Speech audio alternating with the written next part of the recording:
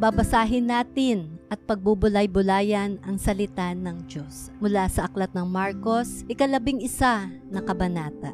Narating ni na Jesus ang mga bayan ng Bethphage at Bethania, malapit sa may bundok ng mga Olibo. Nang papalapit na sila sa Jerusalem, pinauna ni Jesus ang 2 sa mga alagad. At sinabi sa kanila, pumunta kayo sa susunod na nayon. Pagpasok, makikita nyo ang isang batang asno na hindi pa nasasakyan ni numan. Kalagan nyo iyon at dalhin dito. Kapag may nagtanong kung bakit nyo kinakalagan iyon, sabihin nyong iyon ay kailangan ng Panginoon at ibabalik din niya agad. Kaya't lumakad ang 2 alagad at nakita nga nila ang batang asno sa tabi ng daan. Nakatali ito sa may pinto ng isang bahay. Nang kinakalagan na nila ang hayop, tinanong sila ng ilang nakatayo roon, bakit nyo kinakalagan iyan? Sumagot sila gaya ng bilin ni Jesus at hinayaan na silang umalis. Dinala nila kay Jesus ang batang asno. Matapos isapin sa likod nito ang kanilang mga balabal, ay sumakay si Jesus. Marami ang naglatag ng kanilang mga balabal sa daan. Samantalang ang iba na may pumutol ng madahong sanga ng kahoy at iyon ang kanilang inilatag sa daan. Ang mga tao sa unahan at sa hulihan ni Jesus ay sumisigaw ng ganito, purihin ang Diyos, pinagpala ang dumarating sa pangalan ng Panginoon.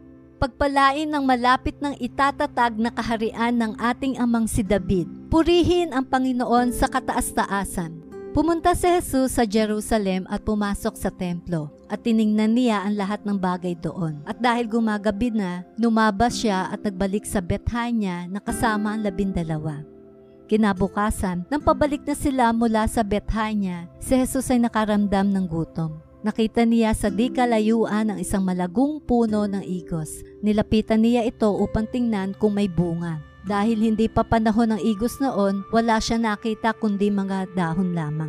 Kaya't sinabi niya sa puno ng igos, wala nang makakain pa ng iyong bunga. Ang sinabi niyang iyon ay narinig ng kanyang mga alagad. Pagdating nila sa Jerusalem, si Jesus ay pumasok sa templo. Pinagtabuyan niya ang mga nagbebenta at namimili roon at pinagtataob niya ang mga mesa ng mga namamalit ng salapi at ang mga upuan ng mga nagtitinda ng kalapati. Pinagbawalan din niyang tumawid sa patio ng templo ang mga dalang paninda.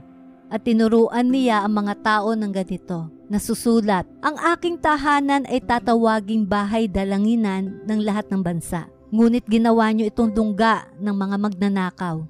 Narinig ito ng mga punong pari at mga tagapagturo ng kautusan. Buhat nooy humanap na sila ng paraan upang patayin si Jesus. Subalit natatakot sila sa kanya dahil humahanga ang lahat sa kanyang mga turo. Pagsapit ng gabi, si Jesus at ang kanyang mga alagad ay muling lumabas ng lungsod. Kinaumagahan, pagdaan nila'y nakita nilang natuyo ang puno ng igos hanggang sa mga ugat nito. Naalala ni Pedro ang nangyari dito, kaya't kanyang sinabi kay Jesus, Guro, tingnan nyo, patay na ang puno ng igos na isinumpa nyo. Sumagot si Jesus, manalig kayo sa Diyos. Tandaan nyo ito, kung kayo'y nananampalataya sa Diyos at hindi kayo nag-aalinlangan, maaari nyong sabihin sa bundok na ito, umalis ka riyan at tumalon ka sa dagat, at ito nga ay mangyayari. Kaya't sinasabi ko sa inyo, anuman ang hingin nyo sa inyong panalangin, maniwala kayong natanggap na ninyo iyon at matatanggap nga ninyo iyon. Kapag kayo'y tumayo upang manalangin, patawarin nyo ang nagkasala sa inyo upang ang inyong mga kasalanan ay patawarin din ng inyong Ama na nasa langit. Ngunit, kung hindi kayo magpapatawad, hindi rin naman kayo patatawarin ng inyong Ama na nasa langit.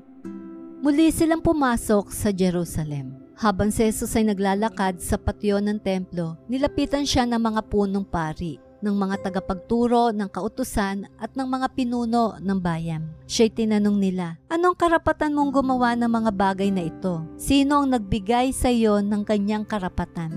Sumagot si Jesus, tatanungin ko kayo. Sagutin niyo ito at sasabihin ko sa inyo kung kanino galing ang karapatan kong gumawa ng mga bagay na ito. Sabihin niyo sa akin, kanino galing ang karapatan ni Juan na magbautismo? Sa Diyos ba o sa mga tao? At sila'y nag-usap-usap. Kung sasabihin natin galing sa Diyos, itatanong naman niya sa atin kung bakit hindi natin pinaniwalaan si Juan. Ngunit kung sasabihin naman natin galing sa tao, baka kung ano naman ang gawin sa atin ng mga tao. Nangamba sila sapagkat naniniwala ang marami na si Juan ay isang tunay na propeta. Kaya't ganito ang kanilang isinagot, "Hindi namin alam. Kung gayon, hindi ko rin sasabihin sa inyo kung kanino galing ang karapatan kong gawin ang mga ito." Tugon ni Jesus sa kanila.